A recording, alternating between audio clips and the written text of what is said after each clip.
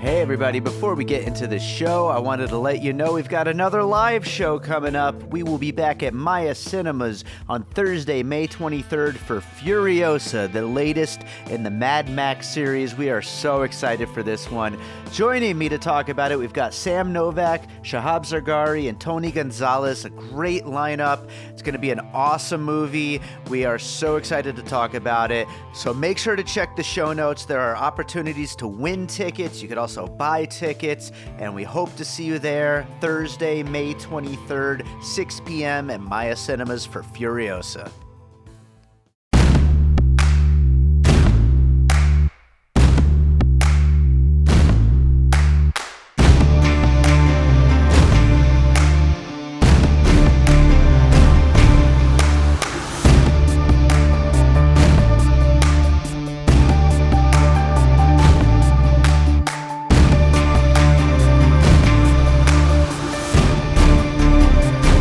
All right, welcome to another episode of Piecing It Together, the podcast where we take a look at a new movie and try to figure out what movies inspired it.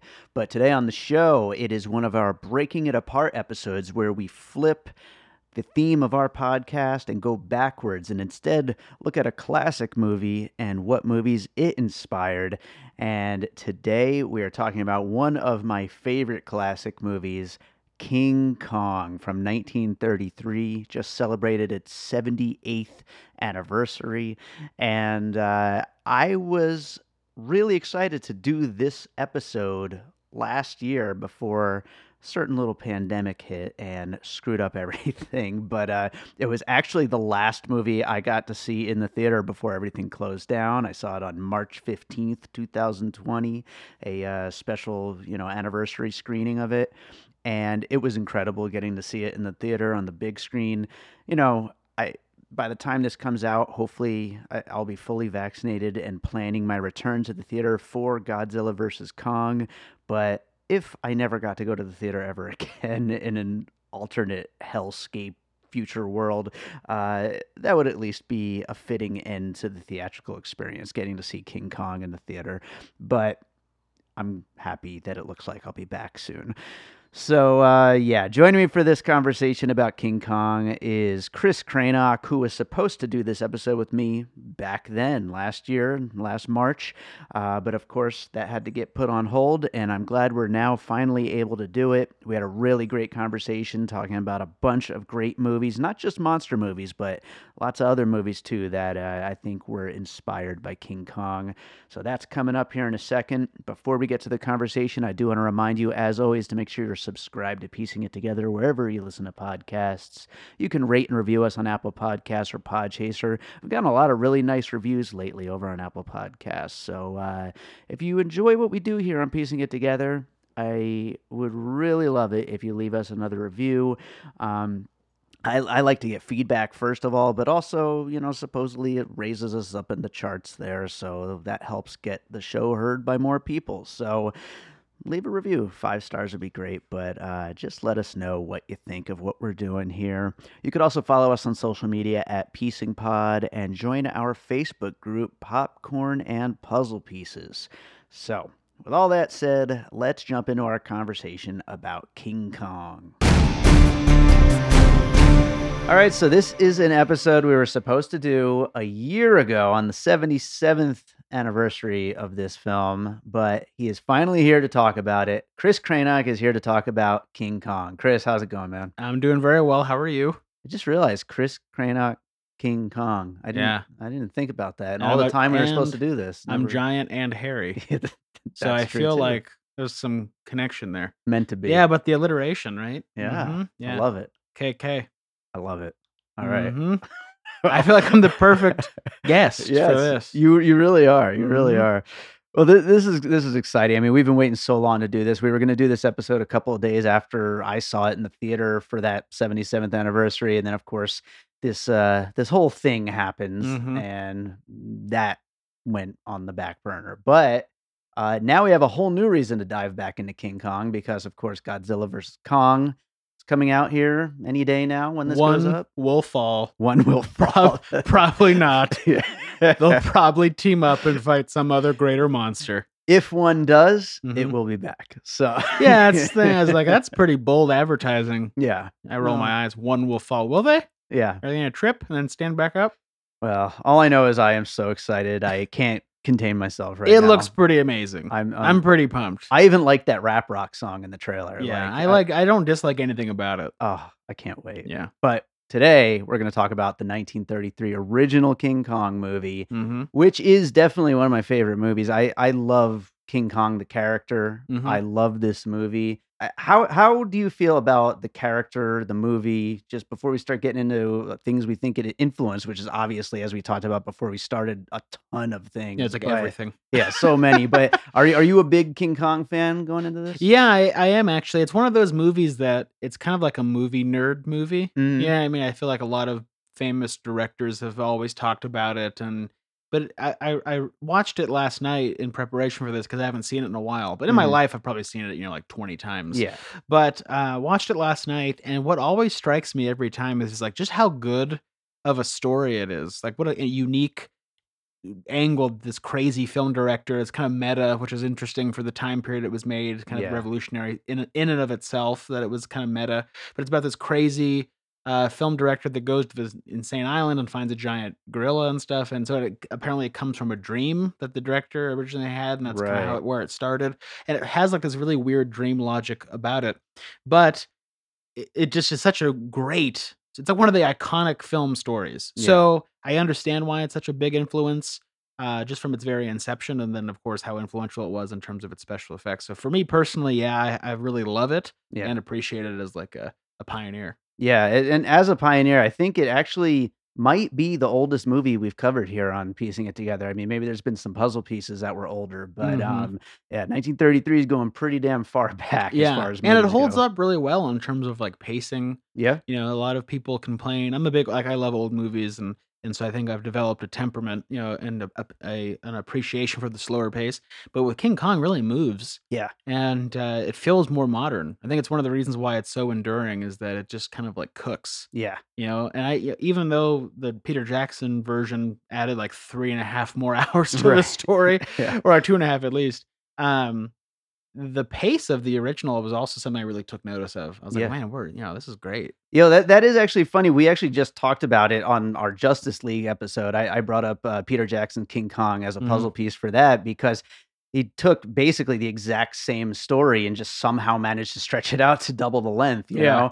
know? And it's interesting that his movie is literally the same story. It's Yeah. just he added all this stuff to it. Yeah, there's only one. I mean, I love we've talked about this off the podcast is how much we love the Peter Jackson King Yeah. Kong, Yeah. which is like a fun movie to love because everyone hates it so much. It's so weird how people they hate it. Yeah, I don't get it. I don't get it either. I think it's amazing. Yeah. And the biggest thing that the Peter Jackson one added was the kind of mutual appreciation between the Anne character and King Kong, to Sure. where in the original she's just kind of the scream queen, the very famous scream her head off type thing. Yeah. But in the updated version, they have that kind of understanding, and that is a whole other emotional layer that I think is the biggest addition. Everything else is just kind of at a different pace and added more character development. Yeah. But that's really the only major structural difference. Yeah. That was Absolutely. kind of interesting. I think it's interesting. Love that movie. But let's start getting into some puzzle pieces here. And this, of course, is a Breaking It Apart episode. So we'll be talking instead of movies that inspired King Kong, which I'm sure there's some that we could talk about, but that's getting really far back. Mhm. So we're going to talk about movies that King Kong itself inspired. So what do you got for your first puzzle piece? Well, I'm gonna begin at like my most basic one because I think there's an interesting story behind it, Mhm. which is that it's the Son of Kong, Okay. which is a sequel, which no one talks about. Yeah. And what's interesting about Son of Kong is that it was made within 9 months of the release of the original King Kong. That's insane. So King Kong was a huge hit. It was like the first blockbuster movie ever. And that's another. I'll get to that later with another puzzle piece. But it was like the first big deal. Played at 2 of New York's biggest theaters at the same time. First film ever to do that. Mhm. It sold out even through the UK. I read some interesting factoid about how like 12,000 people were turned away from screenings in the UK. So it was like a worldwide phenomenon immediately. Yeah. And so they just capitalized on that. They took a playbook from things that are now being done, 50 Sure. years later, 70 years later, and they just reproduced it immediately. But what was interesting is that the filmmakers knew that they weren't going to like surpass the original, so they deliberately made it like tongue in cheek Yeah. and silly, and it is a far worse movie. Yes. And so yeah, to have the kind of pioneering quality in such an epic film as the original, and then to have 9 months later written, shot, and released within 9 months. Right. So if you look it up on IMDb, they're both 1933, Yeah. which is crazy when some sequences took several weeks to do with the stop motion animation. That's especially the crazy part is the stop motion. I would have assumed that that would be like a really complicated process that would take a lot of money and a lot of Mhm. time, and they just must have had like a team Yeah. just that went like all in on that. Yeah, they did, and Yeah. especially when they cared very little about the end product and the Yeah. quality. Yeah. They were like, "Let's That just too. get this out, baby." Yeah. And so it's kind of like a kind of a funny, I don't want to say comedy of errors or anything like that, but that's a little strong. But it's just a sillier kind of rehash. Mhm. And yeah, Son of Kong. So I'll get back to a little bit more in some of my later puzzle pieces about what it went on to influence business wise. But this was like the first blockbuster, and then the first like Jaws 4, Right. of its time. Yeah. So there you go. So yeah. I love it. I haven't seen Son of Kong since I was a kid. I was gonna rewatch it for this, but instead I rewatched the 1976 version. Oh yeah. So bad. So terrible. But yeah, I'm looking forward to checking it out one of these days. I haven't seen it in forever. It sounds absolutely ridiculous, but I'm gonna go to another popular series that also has really bad entries in it. I think it's probably the most obvious possible puzzle piece for this conversation, and that is Kong's nemesis in the new movie, Godzilla. Yeah. The 1954 original, just, going to this very creative way to make this huge monster destroy shit and like Yeah. really, really kicking off this series so well.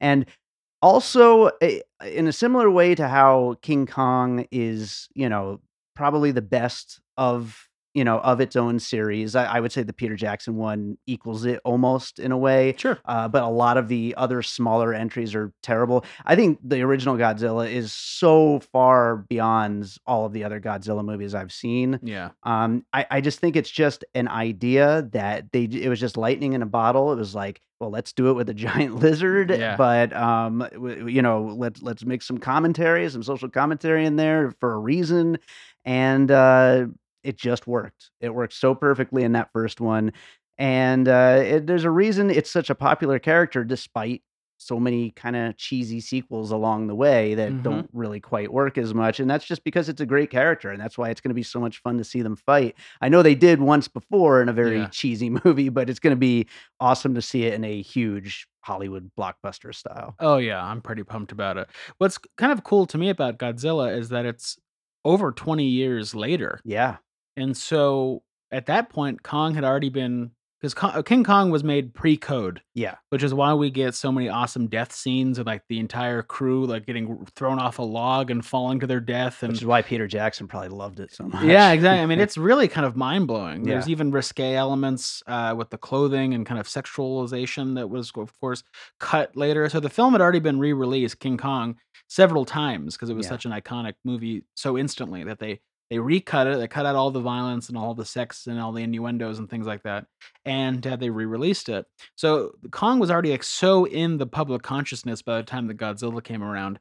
It's kind of amazing that Godzilla was like lightning struck twice. Yeah. That there was a movie that went on to become almost equally as iconic and have such a thumbprint on a culture that where it comes from. Yeah. I mean, so yeah, it's kind of amazing that it did follow the formula of King Kong and yet somehow became this very singular movie in its own right. Absolutely. And it's kind of amazing, really, when you think about It it. really is. We're lucky to have two characters that big, literally, Yeah, but big as movies and just awesome. Yeah, it's fun. I recently bought the Criterion collection where they put all of the Godzillas together, Mm. and I watched all of them.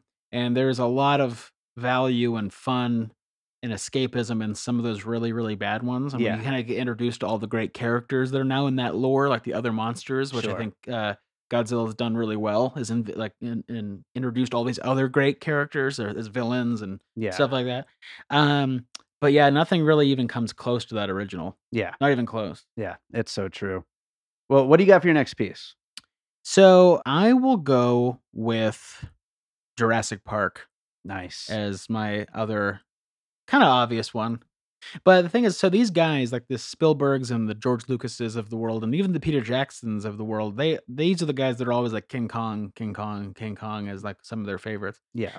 And I think what King Kong did that was so special, and one of the reasons why even like it kind of is cross-platform, all movie nerds. It's not just like the action aficionados, the adventure picture people, but it's also like film historians and film critics. Is yes, the kind of revolutionary aspect of its stop motion and its special effects work, which is significant, but it's also about the spectacle that escapist fantasy, that's kind of become synonymous with big budget filmmaking. Right. And it's about, I mean, there was epics before. I mean, some of these silent films that were prior to King Kong really were massive scale, like films like Intolerance were these huge epics, 4 hours long, thousands of cast members. So there Yeah. was kind of an epic quality to movies prior to King Kong, but King Kong had a spectacle about it. Yeah. And it kind of has such an absurd premise Hmm. that I think, and a film like Intolerance is very serious, and Right. it's spanning human history and a lot of intolerance of human beings, and so it's a very highbrow, high concept type movie. And then you have King Kong, which is basically a smash 'em up, but has this great soul to it, Yeah. and yeah, so it kind of I think it was like the explosion of good storytelling and action and the very important spectacle. Yeah. And in my life, I'm in my 30s now, so when I was a kid, Jurassic Park was everything. Oh, It was God, yeah. such a big deal. Yeah. And that's a film that holds up to this day, in my opinion, because of its spectacle. Yeah. It really does still kind of wow you. Yeah. Well, something you said previously there about it being like multiple things. I think that that's like a big part of what makes both of those movies stand out so much over just your general run of the mill blockbuster, which both of them have inspired so much. Mhm. But these movies, they are adventures, they're action, they're comedy, they're special effects, Mhm. they're everything all kind of rolled into one, which just makes it that much more exciting and that much more memorable. Yeah, the thing is there's real storytelling in them. Yeah. I think that's the biggest thing is that, you're invested in Dr. Grant and you're invested in the kids and you're invested in everybody in Jurassic Park. And you're really invested in the people of King Kong. I Yeah. think there's more development, ironically, in Son of Kong, where there's some of the characters get a little bit more backstory. Mhm. But really, you still are invested in the characters of the original Kong. Yeah. And that might just be because of the brilliance of the story and the ingenuity of the story of King Kong. Yeah. Kind of what I was talking about at first. I was just kind of marveling last night, like what a beautiful. It feels like it almost feels like a, um, what's the word? Like a fable Uh-huh. that comes from an earlier time that we kind of keep redoing. Right, right. But that Kong is such a great premise that it has that power. Yeah. And so I think that there's something in the actual storytelling of both these movies, besides the spectacle, what we care. Yeah. And so many action movies now, I turn my brain off. I can't even pay attention because Yeah. I care so little. Right. And so the only time I can even watch action now is when I'm invested in a story. Unless Mhm. I'm going to Godzilla vs. Kong, which I'm going only to watch them fight and smash stuff. Yes. If I'm going for that, then fine. Yeah. But if I'm not going for that, I'm watching the 900th fight scene of this Mhm. week. Yeah. I can't pay attention. Yeah. And now we get like Marvel TV shows, so we get fight scenes week by week every Yeah, I have yet to watch the Falcon I snowman thing. I don't know Yeah. what it is. I watched the other one though. And I Yeah? liked it. Yeah, it's fun. It was good. Yeah. I like Paul Bettany. Yeah. I watch him read the newspaper. Yeah, he So, is pretty damn good. yeah. I like him.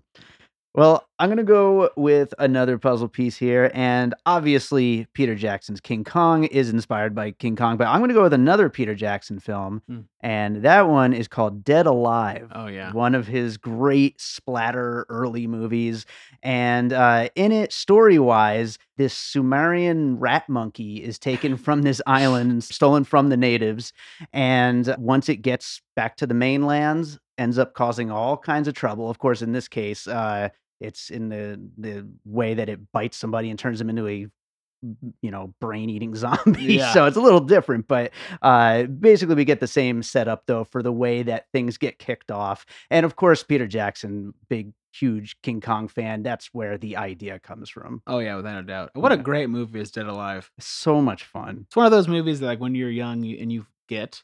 It was one of the movie for me. It was a movie that I saw over and over again at the video store. Yeah. And it had the cover with the chick with the mouth and One the, of the all-time skull best and the thing, VHS right, covers. right, best cover. And yeah, I'd always be like, "What is that? I want that. I want to get that." So I finally got it, and I was like, "This is the best movie ever." So it's Yeah. one of those things where you show all your friends and like, what a great movie Yeah. that is on its own. Amazing. I love that film. So, what do you got next? So I want to name a couple films because there's one thing in common, which is it's the work of the artist Ray Harryhausen, Yeah. who did Sinbad, Mighty Joe Young. That's the biggest influence, which is Sure. like kind of a cousin of the King Kong films. Clash of the Titans, 20 Million Miles to Earth. So this was an iconic stop motion animator from the 1950s that did most of the major, the special effects work we think back on of that period was going to be the Harryhausen stamp. Yeah. And so I think King Kong, it's really sophisticated. Like I was watching last night, it was amazing to watch the dinosaurs fight Kong Yeah. and how kind of brilliant it was. Just the handcraft of that is insane. So to So have good. 50 or 20 years later, pardon me, to have Harryhausen kind of define that subgenre of filmmaking and special effects. I could only imagine that King Kong blew his mind. Oh, And yeah. this set a whole tone for now a whole distinct era of cinema. Yeah. So King Kong is definitely the influence in that stuff. Yeah, definitely. I love his work so much, and King Kong. It's crazy, yeah, that it came so much before that because it is so. It just feels evolved. Like it feels like an art form that had already been being done for a long time. That the fact that it was that advanced at that point already is very wild. I will say a dream movie of mine, a Ray Harryhausen biopic that is stop motion animated. Oh, wow. That's a movie. Just hashtag it. I want that to happen. Yeah, so just bad. hashtag it, and then HBO Max will give you $70 million to do it. You think they could do it for 70 million? I think so. I think so. Yeah. They just need subscriptions. Yes, that's right. They're prostituting themselves for subscriptions. So hashtag it enough times, 3 times. Yeah. I think that'd get it done. Let's do it, people. Piecing it together, listeners, get on it. Release the Harryhausen stop motion film. Cut. That's the hashtag. Cut. All right. I'll go with another puzzle piece here.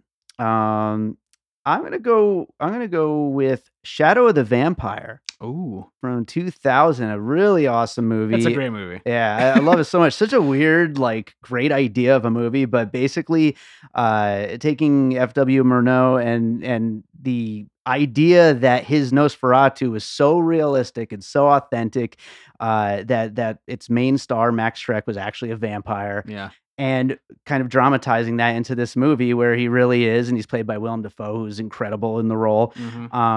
But here in King Kong, the reason why I have it as a possible influence is because of the Carl Denham character taking all of these actors into this dangerous situation to get the most authentic possible movie, that he could possibly make. Oh yeah. And so it's kind of similar in a way to what Murnau was supposedly doing and really doing in the movie, supposedly in Right. real life. The But great John Malkovich. Yes. Doing it also. John Malkovich, so good. So good. in that. Yeah, but yeah, that's a movie I don't feel like enough people talk about. I love that movie. Yeah. I feel like that's the kind of movie that's like due for a resurgence. Yeah, It's due for a reevaluation. Yeah. Because it's such a gem. yeah, Because it's also very funny. it is. Yeah, they knew what they had. They kind of had what an ingenious idea to Mhm. do that. Because the Max Schreck character is so haunting. Yeah. I mean, he really did feel like a Nosferatu. It was really, for the time period of the 20s. I mean, what a fantastic job. Yeah, And yeah, very haunting. And then the Defoe version is just absolutely hilarious and fantastic. I have to imagine that is one of the best times Willem Dafoe has had making a movie. Yeah, it had to be so fun. Yeah, It had to be so fun. And yeah, I mean, I didn't even think of that connection, but it's very much the connection that this mad director is subjecting his cast and crew to Yeah. a real monster. yeah, That's really a fantastic piece. awesome, That's really, watch that film if you haven't watched that movie. definitely. Well, what do you got next? So I won't spend too much time on this, but I'm going to have to say 2001 A Space Odyssey.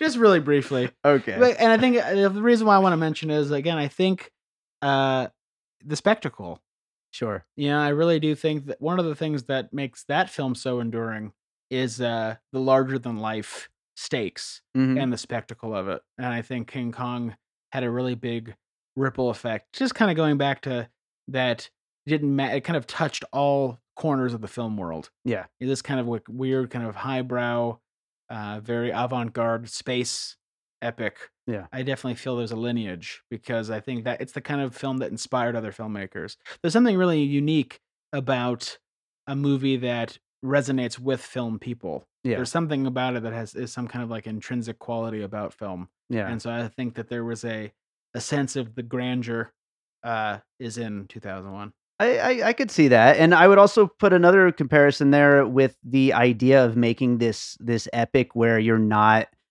giving too many of the answers of what what is out there in this Yeah. particular world that this filmmaker is bringing to life, and uh, because that's not the important part necessarily. Like Right. you can think about Skull Island all you want and how all this happened and how did King Kong get so big and all this, Right. but really there's a story here that you have to come along for, and the rest of that is just part of it.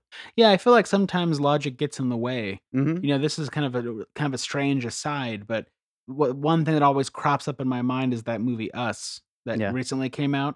Is I was really into that movie and I really loved the setup and I thought it was great and I thought it did a great disservice to that film by explaining everything at the Every end. single beat is You know, explained all the way. and it's like, did we really need the specifics of why and how? And it's like if you left that a mystery, that would, I think, entice us even more to think about it. I've hardly Yeah. thought about that movie since, except to bitch about it Right. because I was so disappointed that I was told everything. And when you deal with these concepts that are inherently absurd, like a gigantic gorilla that's in this, island that's left off maps, and that there's an indigenous people with a wall that he could just climb, but he Yeah. doesn't for some reason. Right.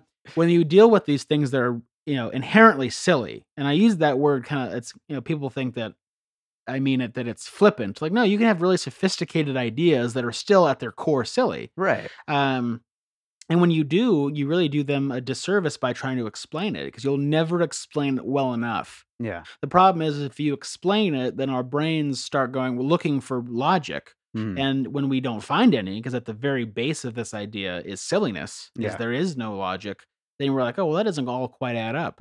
Yeah. So don't make me want to put all the pieces together when the pieces themselves aren't going to fit. Yeah. And that's kind of what I think 2001 was wise in leaving so much ambiguous. Yeah. It's not quite at its core silly as it is philosophical, but I think that trusting its audience and letting spectacle take over and letting you kind of get absorbed in that world is, I think, in a way, I know it sounds kind of crazy, but I think a direct lineage from King Kong. I think he probably saw that film in his young life and thought, well, this is something, this epic film is Yeah. something special. I'm gonna go big with this one. Yeah, because 2001, with the one thing about it is it's so big. Yeah.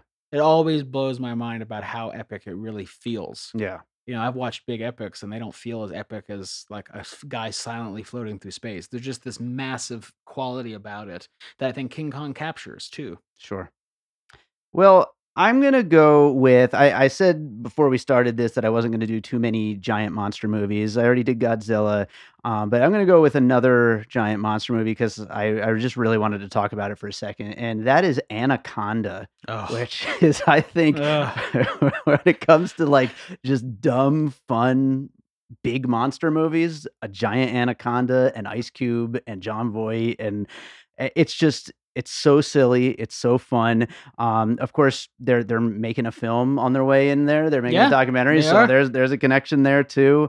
And also the crew just all being these like classic archetypes of this kind of adventure movie, Yeah. like and they all have their little moments, and it's I just think it's a perfect lineage to that. And then unfortunately from there we start to like go downhill to a lot of the bad ones that Yeah. happened over the last 20 years or so. But It's the best out of them though. it's so much It's fun. better than like Lake Placid. It's Yep. better than Deep Blue Sea. Like it's Mhm. a better, more fun movie. I think so. I agree completely. I'm glad Especially you the do. documentary quality. That to me, that feels totally Yeah. direct. That's a direct reference. Yeah. Because It's like I was again, not to repeat myself, but kind of thinking about it last night. I was like, well, it's kind of a unique idea to have like a film crew, to Mhm. have this daredevil film director Yeah. that wants to like go because at that time, especially, so many films were made in studio. Yeah. So location shooting was next to impossible for just the practicalities of it. The equipment was too heavy, it was broken easily, it didn't do well in cold or in heat. Yeah. You had sound problems. I mean, it's amazing that this like idea almost reminds me of like a Werner Herzog Yeah. he always would talk about the voodoo of a location. Yeah, yeah. And how it's like if you put their actors in the jungle, then they actually feel it, and they're really frightened. So when Yeah. they perform, that's infused in it and all that kind of stuff. So that's I think it's that was one of the things that really struck me, and all I always think about is how interesting that is that they like chose that meta element. Yeah. I was reading a little bit, about, like, the background of King Kong, the other day. I was reading this one article, and, apparently in 1932, when Cooper was first putting this thing together, and Mhm. even before when he was first coming up with the idea for the movie, I guess a lot of Americans hadn't even really seen gorillas yet at that point, Wow. so because there wasn't many opportunities to see them in Yeah. America, so it kinda had the, ability to go anywhere with it, with Yeah. like, this is what a gorilla is, this is what a gorilla can be, you know what I Right. mean? And I kind of felt the same way with Anaconda. Like, are there snakes that big? Maybe, I don't know. It's possible. I'd buy it. Yeah, I watched like a clip from Conan O'Brien like 2 days ago, and they brought out a 25-foot python. horrifying. That is awful. It would That swallow is you whole, the Chris. stuff of nightmares. Yeah, you could put like 3 of me in there. Yeah, I'm sure. I'm a tiny man. Yeah, it is really frightening. So crazy. That's interesting to think about it. And I knew what I heard really interested really quickly is that one mentioned earlier kind of came from a dream, but that the idea originally was just this image of Kong on the top of the Empire State Building fighting planes, and that they Yeah. like wrote the film backward from that image, Yeah, which I think is really great. there's that, and also he really wanted him to fight a Komodo dragon, but Mhm. then he saw something with dinosaurs. I forget what it is, but something that was being made with dinosaurs. And he just said, "Oh, maybe it's dinosaurs. Then I guess we got to make them real big."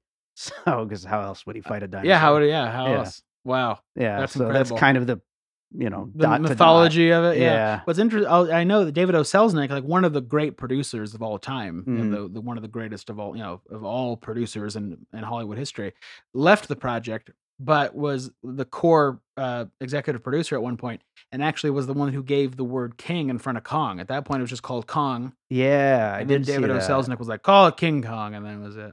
That he was Then he right. bounced. Well, what do you got for your next piece?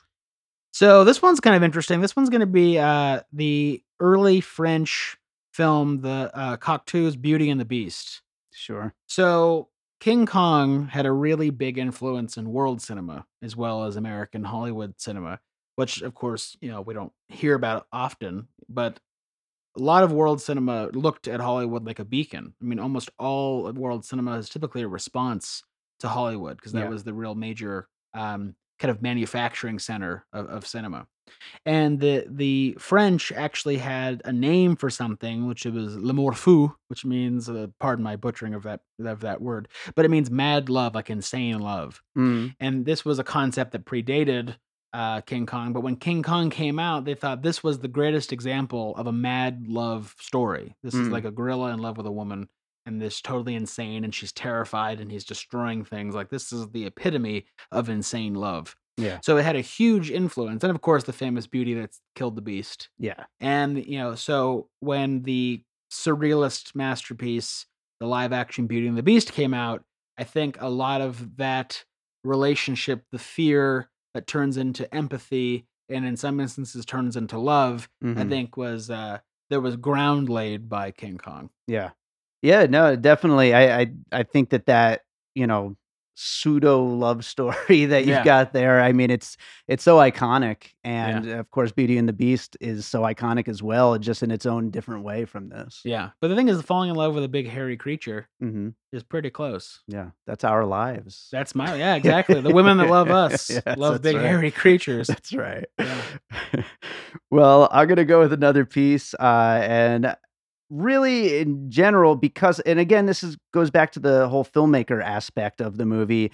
But in general, I was thinking of found footage horror movies in general, but I thought specifically go back to the Blair Witch Project as an example. But going into this place that is just terrifying, and you're putting everybody in danger, but you're gonna go because you have to get that shot. It's just this drive of the filmmaker, and that's something that is through Shadow of the Vampire as well. It's through Anaconda even, but definitely I think in a lot of found footage movies, the central conceit tends to be let's go film this thing we heard about that's so scary. No care about whether or not it's real, and no care about whether that thing is going to kill the shit out of everybody in your crew, Yeah, it's kind of, I mean, in many ways, it's about the obsession of the director. Exactly. And so obsession is a big theme of all those movies, because that's really the only, even if it's not done particularly well or intelligently, I think that you're right. The general conceit, that why we're believing this, is because the person behind the camera is kind of unhinged. That's a kind of a cliche and a trope that I think is it's acceptable. We just go, okay, this person has a camera and they're still rolling during these horrible events. It must mean that they're compelled. And the kind of insane film director is something that we've embraced. The crazy, got to get the shot person. And I think that really comes directly from King Kong. Sure. I can't think of maybe there is, but I can't think of an earlier example of a director that does that. I know that he was inspired by DeMille, but in terms of like temperament and attitude, I don't really think about, the desire to have his crew killed. It's like DeMille mixed with Herzog, basically. I love it's through a lot of these puzzle pieces here, just this kind of meta element of, filmmakers being nuts, and which is so funny to me, because I think it's a lot of bullshit, because so the thing is, for me, this is a very small tangent, which is that a film director could be the most important person on a set, or they could be the least important. Right. Because they could just wear their baseball hat and a suit jacket and blue jeans and just sit in a chair, and film crews will make a movie. Right? They know how to make a movie. They don't even need the director, whatever. Unless the film is going to be good, then the director should be there to provide that vision. And, obviously that goes on, it needed to be said. Right. But there is this notion that a director can be crazy. Right. And that's nothing further from the truth, because you just have so much responsibility. Oh, there's so much to do. You have to be a business person. You have to be a technical person. You have to be a crafts person. You have to be artistic, of course, make those creative decisions, but you also have to be a communicator, a people person. So this idea that you wear a turtleneck and stroke a white cat, and just space out, or that you're totally nuts, is a romantic idea. Right. There's just too much, the period. Just too much responsibility, too much at risk. I've only made films on small and medium scales, and there's still so much money and time at risk that you really can't be like this aloof artistic genius quietly, stroking your goatee. It just doesn't exist. So I love that there is this romantic notion of the film director that we really all just embrace. It's fun. It's fun, and it's an entertaining character to watch. And it ripples through these found footage films.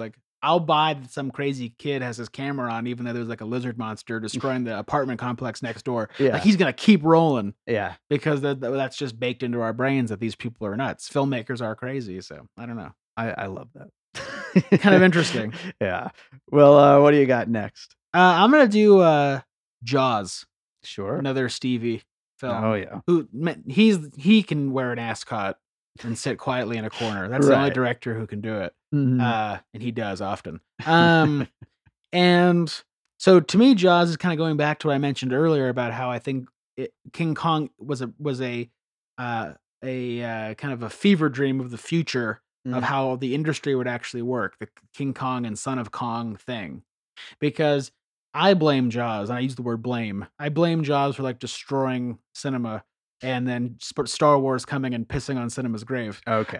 In terms of roadshow distribution, right? So how it used to work is film would be made, you'd take it around, and you'd put it in theaters, and it's a basic distribution model. And then the multiplex idea came around. We're like, let's make merchandise and toys and that's put the movie in every possible theater at Yeah. once and that kind of thing. So that kind of destroyed roadshow distribution, which is the very seed of what's kind of destroyed the middle movie. It's now Right. the blockbuster or like the indie on like $5 type thing that we're dealing with. Yeah. So I use these words extremely harshly for comic effect. Obviously, I love Jaws because it's a great movie, Right. but it is evil also. So I think the idea of like this template having one, it has a big monster, right? Mhm. This is more grounded in reality. It has a big shark. It's a superb movie, right? You know, it's a really great horror film, suspense film. But that has that in common. But it also was this let's repeat our success until it's laughable. I was just gonna say, it's funny that like Godzilla, Kong, even Anaconda had direct-to-video sequels. Like Yeah. all these movies need to be repeated over and over again until they suck. Well, yeah, because they're I mean, the basic concept of them is so repeatable. Yeah. And, you know, monster destroy stuff. You know, Mhm. that's it. But the way that it's hurt film, and this is kind of interesting, the way if there really is this direct lineage between Kong and Jaws, the way that Kong has hurt cinema is that it kind of opened up the door to saying, well, let's use the same storyline as over and over and over again. Yeah. And in this instance, it's the direct sequels. So we have, you know, by the time we get to like Jaws 4, it's like, you know, Jaws has legs and it's on land or whatever. They get like really absurd and ridiculous by the time they're so bad that no one wants to watch them and then the franchise dies. Yeah.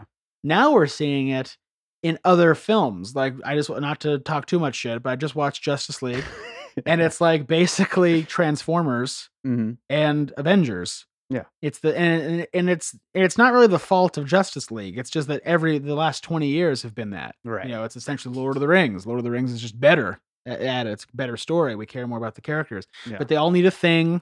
They have a thing. They want a thing. They want to Mhm. stop another thing from getting a thing. Yeah. It's They have usually- one thing, they need three. They need three. They can't have the two come together. Right. Whatever. Yeah. So it's MacGuffin cinema. Uh-huh. And so in a way it makes me kind of relax because at a movie as early as 1933 we've been sold the same story over and over again. Yeah. And there's not really a laboratory process to film. The risk is too high to lose so much money. Yeah. So that's why the Hollywood industry is not really conducive to true experimentation or art, is because it's too risky. Yeah. The overhead's too high. So I understand it. It's just a bummer. Yeah. And I think Jaws, because it basically changed distribution, it is the logical conclusion of what they tried with Son of Kong. Mm-hmm. They thought, oh, this is a way to actually change the model that we get films out. Yeah. And it couldn't have happened with a better film. I mean, Jaws really is great, all kidding aside. Sure. But it did have long-lasting, damaging effects on the actual industry. Yeah.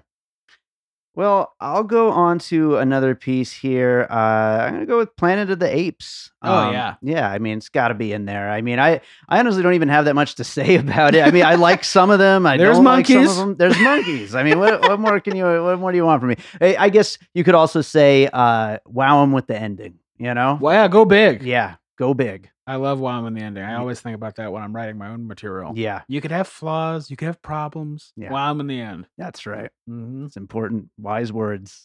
And it's true. The endings are so epic. Yeah. Two of like the all-time like classics right Yeah, there. they're great. Yeah. I mean, the Kong on the Empire State Building might be the definitive like American film image. I think that would be a fair thing to say for You sure. could say it. You could make that argument. Yeah. And it's so great. Yeah. It really, again, that kind of comes back to that the epic nature of it. Yeah. It really feels epic. All the more reason that the 1976 one is so bad because they screwed up the Kong on the top of Yeah, a big how do you building. screw that up? yeah. It's the one thing you got to land. Yeah. And it looks terrible. Yeah. Well, I mean, I appreciate the whole like updating of the industry to accommodate the time. That's a cool idea. the whole post-Vietnam thing, Mm-hmm. but it is weird also to think that's use King Kong as the vehicle to make a socially conscious film. That's something they would do now, actually. But Yeah. it seems like a lot of big blockbusters have something under the surface like that. Yeah, that's generous, saying that it has something under the surface. Yeah. I feel On like the that's surface. yeah, there's sharing the surface. Yeah, I think is the sharing. best way to Yeah. describe. There's nothing under these films. That's true. But no, that's funny. Yeah. And yeah, no, Planet of the Apes for sure. Yeah. I mean, it's so good. It's great. I even like the new Planet of the Apes. I love the very last one, War for the Planet. There's like It's so damn good. That's when they fight the most, right? There's a lot of fighting. It's also pretty much a silent film for like 90% of it. That's right. Yeah. It's just awesome. Yeah, I'm gonna revisit those because I remember enjoying all of them, Yeah. including pouty James Franco. Yeah, he was pretty good. He's pretty pouty in that. Yeah. All right. Well, what else do you got? I'm gonna go with Cronenberg's The Fly. Oh, sure. Because I mean that's probably the most mainstream example of a Cronenberg. He's like his success story was the Fly with Gina Davis and Jeff Goldblum, and again it's kind of a more psychological. It's considered kind of like a subgenre that he really kind of championed and is the king of, which is called body horror. Yeah, and it has a lot to do with like mutations and really graphic imagery and stuff. And The Fly is pretty intense visually and conceptually to be such a mainstream success. It really was. Yeah. He had made films like Dead Ringers prior to that, Videodrome, films that were extremely visually stunning, scanners and stuff, but nothing really hit home the way The Fly did. Yeah. And I think the idea again, kind of, I sound a little obsessed with this, but the love story of loving these creatures. Yeah. Because to me, that's like one of the most special things about Kong. And why I love the 2005 version so much, the Peter Jackson version, is because they accentuate that, like we mentioned. Yeah.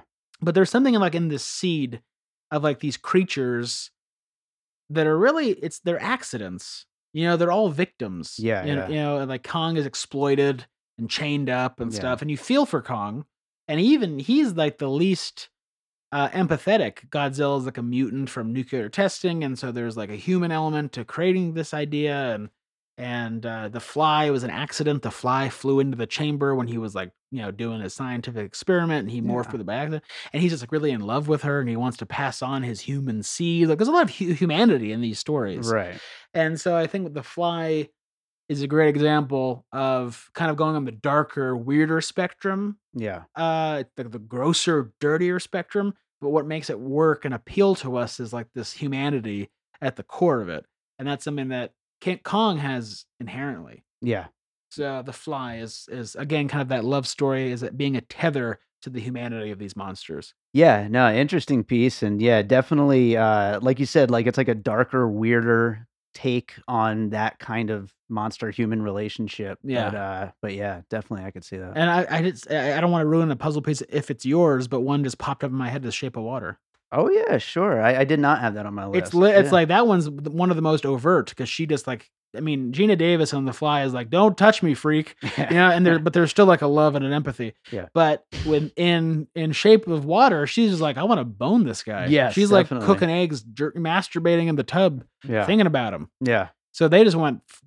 It was like that. Talk about a logical conclusion. Yeah, they took it and ran. Shape with of it. Water was like, she's gonna not only love him, she's gonna fuck the shit out of him.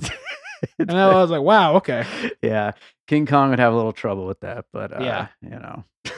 Yeah, I mean, yeah. It's not possible in Kong.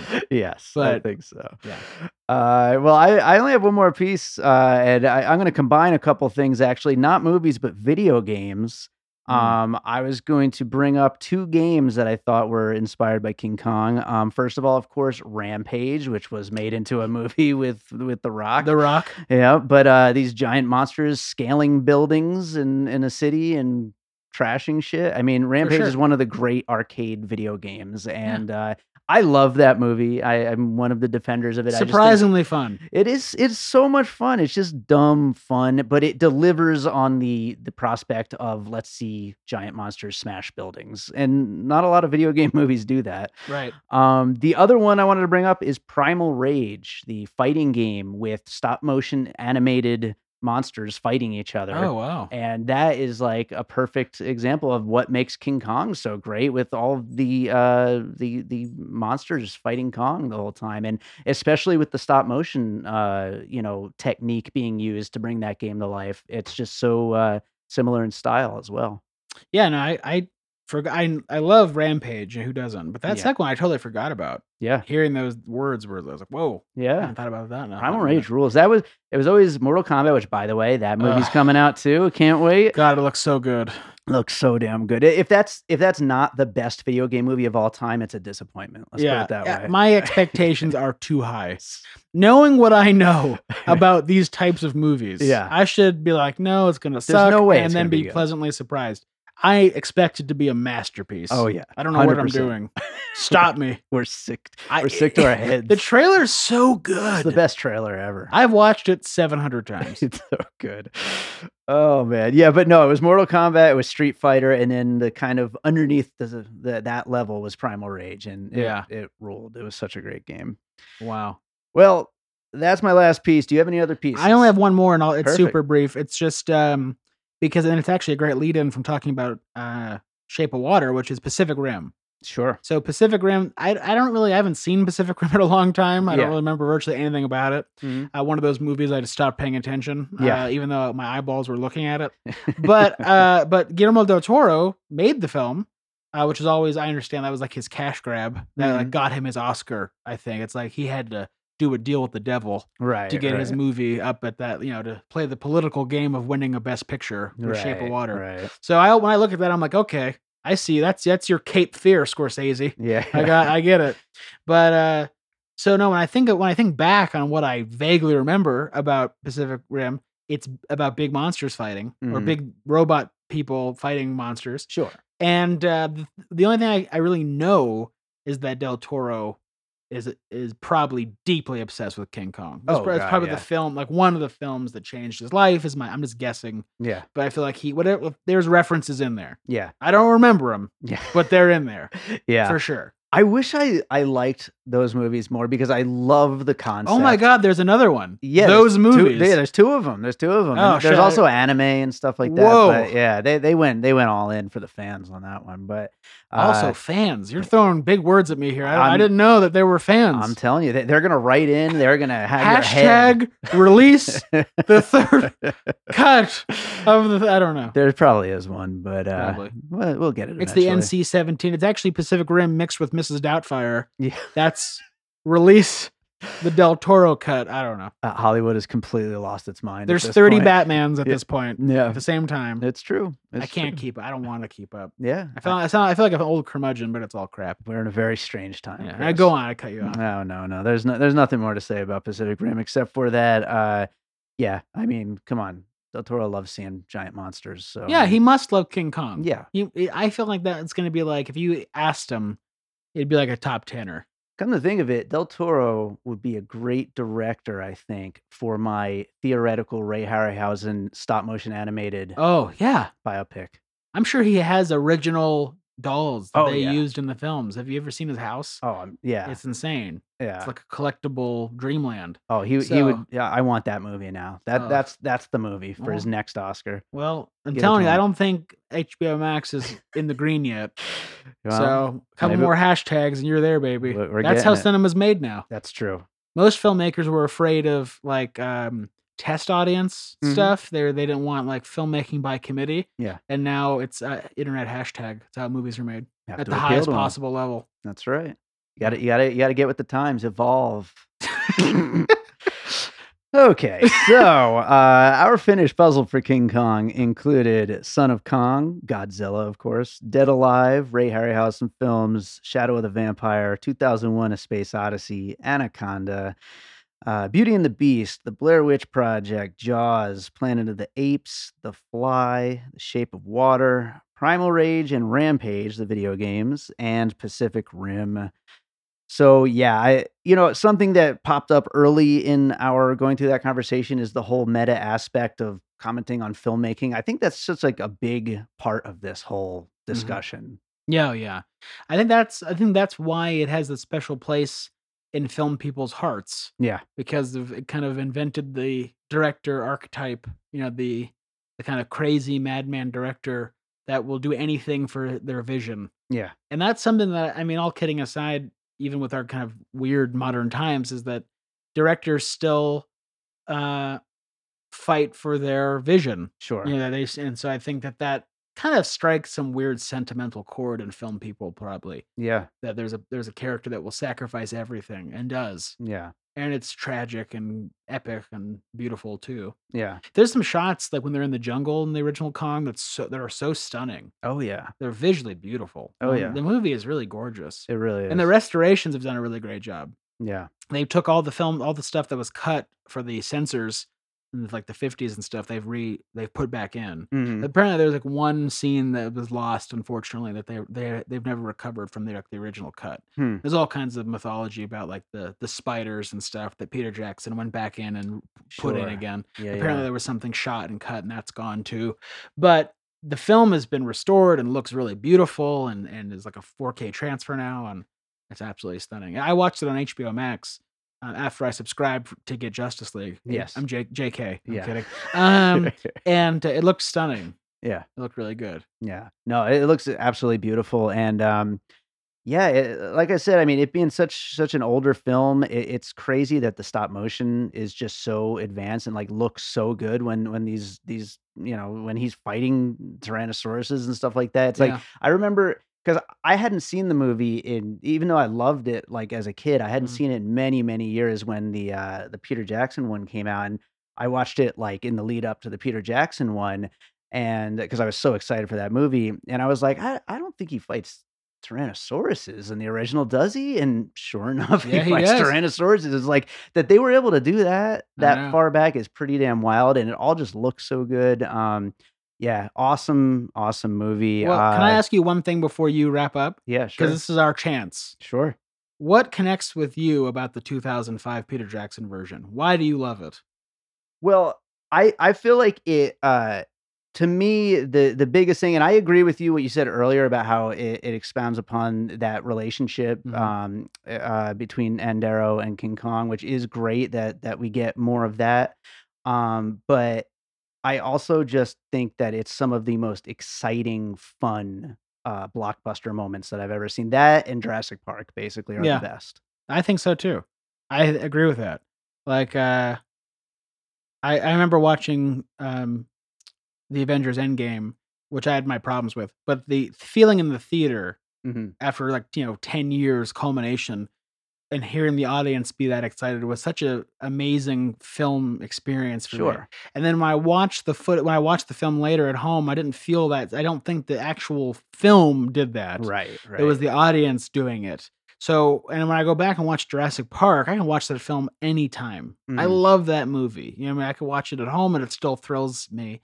And same with this new King Kong is that, there's a lot more humanity in it. And I love the Adrian Brody character, Mhm. much less misogynistic than the character in the original. Yeah. I was the line last night that really cracked me up. She was like, "You don't like women?" He's like, "No, I don't. but I love you." And I was like, "Holy shit!" There's like 40 straight minutes of everyone bitching and moaning that this lady's on board. Yeah. They're like, they can't go on boats. You don't like women? No, I don't. Yeah. I was blown away by that. Yeah, there's a few But- problematic elements of the time. But, that's what it is. What it is. I don't want to erase it. Yep. But I was blown away. I was like, wow, this is hilarious. So there's a lot more, obviously, of an updated sensibility of the new film also. But besides the humanity of the Peter Jackson film, you're right, the spectacle, Mm-hmm. it really delivers. Yeah. There's a plausibility. It's really tough with CGI because sometimes CGI, when done really well or done sparingly, adds to your imagination. And then sometimes when it's just it's like a big muddled mess of CGI, it really Sure. takes away from the reality of the experience. Yeah. And so I think they did practical effects work and CGI work really brilliantly in that 2005 Peter Jackson one. Yeah. And I really believed everything. Yeah. And so and I cared about the story. I was invested in the characters. And so those thrilling moments were 100 times more thrilling because I cared about who fell off the log. Yeah. And that's something that, I hope more modern action people that are inspired by the original King Kong or inspired by Jurassic Park, they remember that we need to care who's on the log, Yeah. not just that there's someone falling off of it. I think we should bring up one more thing before we wrap this up, and that is King Kong himself. I feel like he, as a character, is Mhm. just so you could connect with him so much, even though he's this giant monster. Yeah. And I'm just wondering if you have any thoughts on that and why that is. Like going into Godzilla vs. Kong here in a few weeks, I know a lot of people are Team Kong, a lot of people are Team Godzilla. I'm Team Jacob. Yeah, sure. Go. Well, I can't understand how anybody could not be Team Kong because I mean he's King Kong. He's our guy. Yeah. Yeah, I mean, if you're Japanese, then you should be Godzilla. Yeah, But if you're American, yeah. I'm just kidding. Yeah, sure. I'm kidding. No, no, you're right. I think, what's great about Kong as a character is he's curious Mhm. and he protects the characters. I Yeah. mean, in a lot of ways. And, again, it comes down to that romance in a way, that love story, that affection, that protector quality, to where Godzilla like saves people like by accident. You know what I mean? He fights other crazier monsters, but there's no real humanity in his character. Exactly. And with Kong, he's virtually a human character. Yeah. And because he's silent, because he can't speak, he can only roar. He has this kind of Chaplin-esque quality, which I think that they also really do beautifully in Peter Jackson's film. They actually accentuate that kind of Chaplin-esque. Definitely. Because she's like an acrobat or whatever, and she's way more talented than Fay Wray, I love the moment when she's juggling and he just like is totally bored by it. Yeah, exactly. Or like even the ice rink scene. Great. These are all very Chaplin-esque, innocent things. And I think to some people they might seem cheeseball, which might be part of the complaint about the film. But to me, that's hearkening back to the essence of the success of Kong in the first place. Sure. Is that he has this kind of childlike protective quality for Anne. So I think it's just like it's his humanity. Mm-hmm.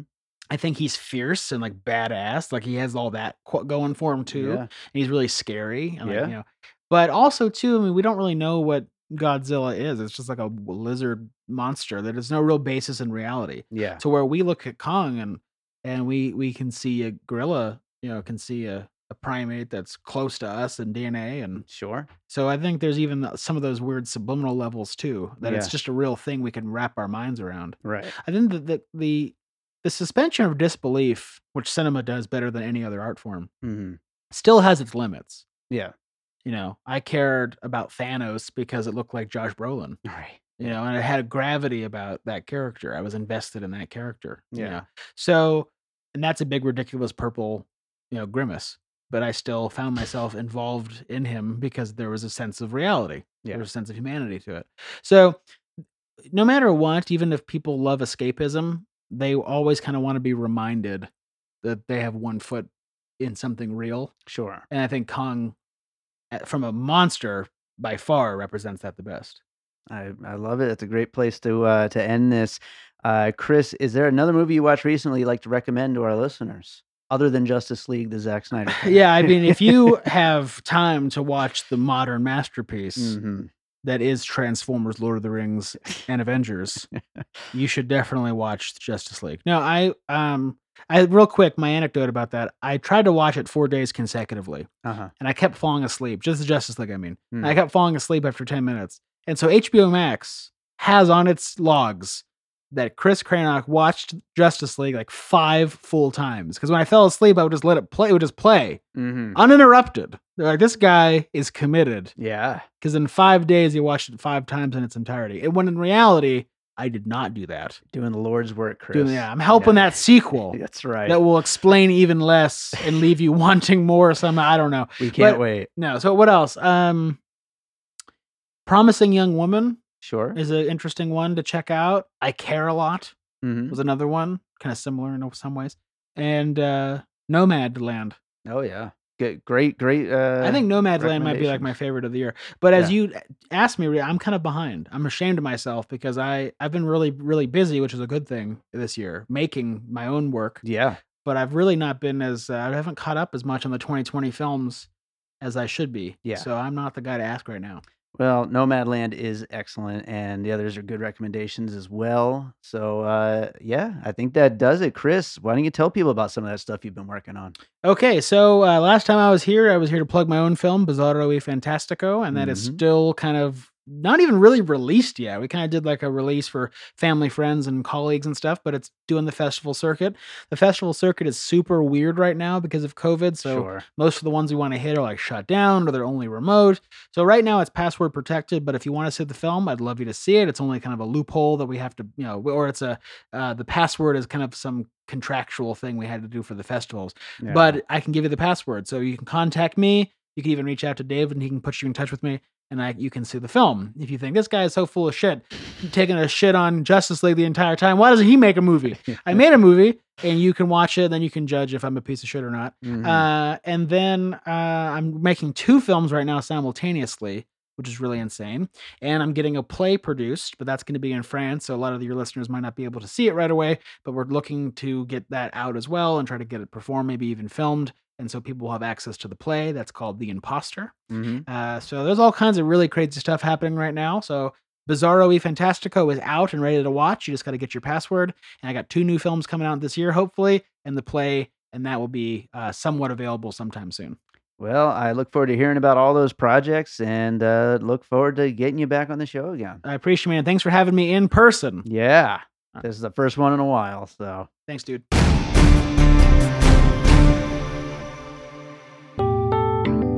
Hey, I'm Josh Bell. I'm Jason Harris. Hey, Josh, we're friends in real life, but we're also co-hosts on this new podcast called Awesome Movie Year, where we take a look back at an awesome year for movies and do a deep dive looking at movies including the Best Picture winner, the biggest movie at the box office, future cult classics, and more. Including the biggest flop. And this season, we're doing 1994.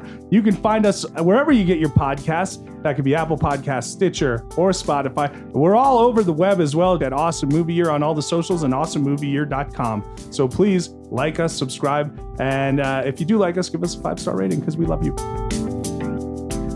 All right, so I hope you enjoyed that conversation about King Kong. If you like what we're doing here on the show, make sure to leave us a review over on Apple Podcast or Podchaser. Those 5-star reviews are awesome. We love them. We appreciate it. We thank you. Leave us some reviews. Also, make sure you're subscribed wherever it is you listen to podcasts. And don't forget to share the show with your friends, with your family, with your fellow movie lovers. We just want to keep getting this show heard by as many people as we can. So we thank you so much every time you do that. You could also follow us on social media at PiecingPod. And don't forget to join our Facebook group, Popcorn and Puzzle Pieces, where we continue the conversation about all the movies we talk about here on the show.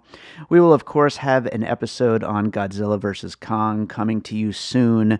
But I am just putting my paw down and refusing to watch this movie at home. Even though it's on HBO Max, I am not going to watch it that way. This is the biggest movie of our lifetime, and I'm going to see it in IMAX for the first time, no matter what.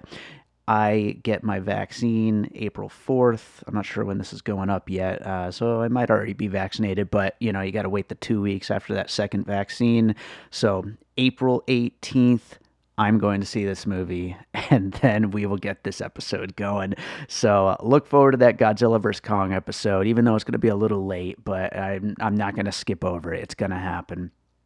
So look forward to that. And one other thing, don't forget about our Patreon, the Produced by David Rosen Patreon, where we post bonus content from Piecing It Together, as well as advanced episodes before they hit the main feed, and also bonus content from Awesome Movie Year, all the other podcast-related stuff I'm involved with, as well as my music career. I'm actually planning a single release right now that will come out soon as a single on Spotify and iTunes and all that stuff, but I will be posting it first on the Patreon. It might even be up by now, actually, now that I think about it.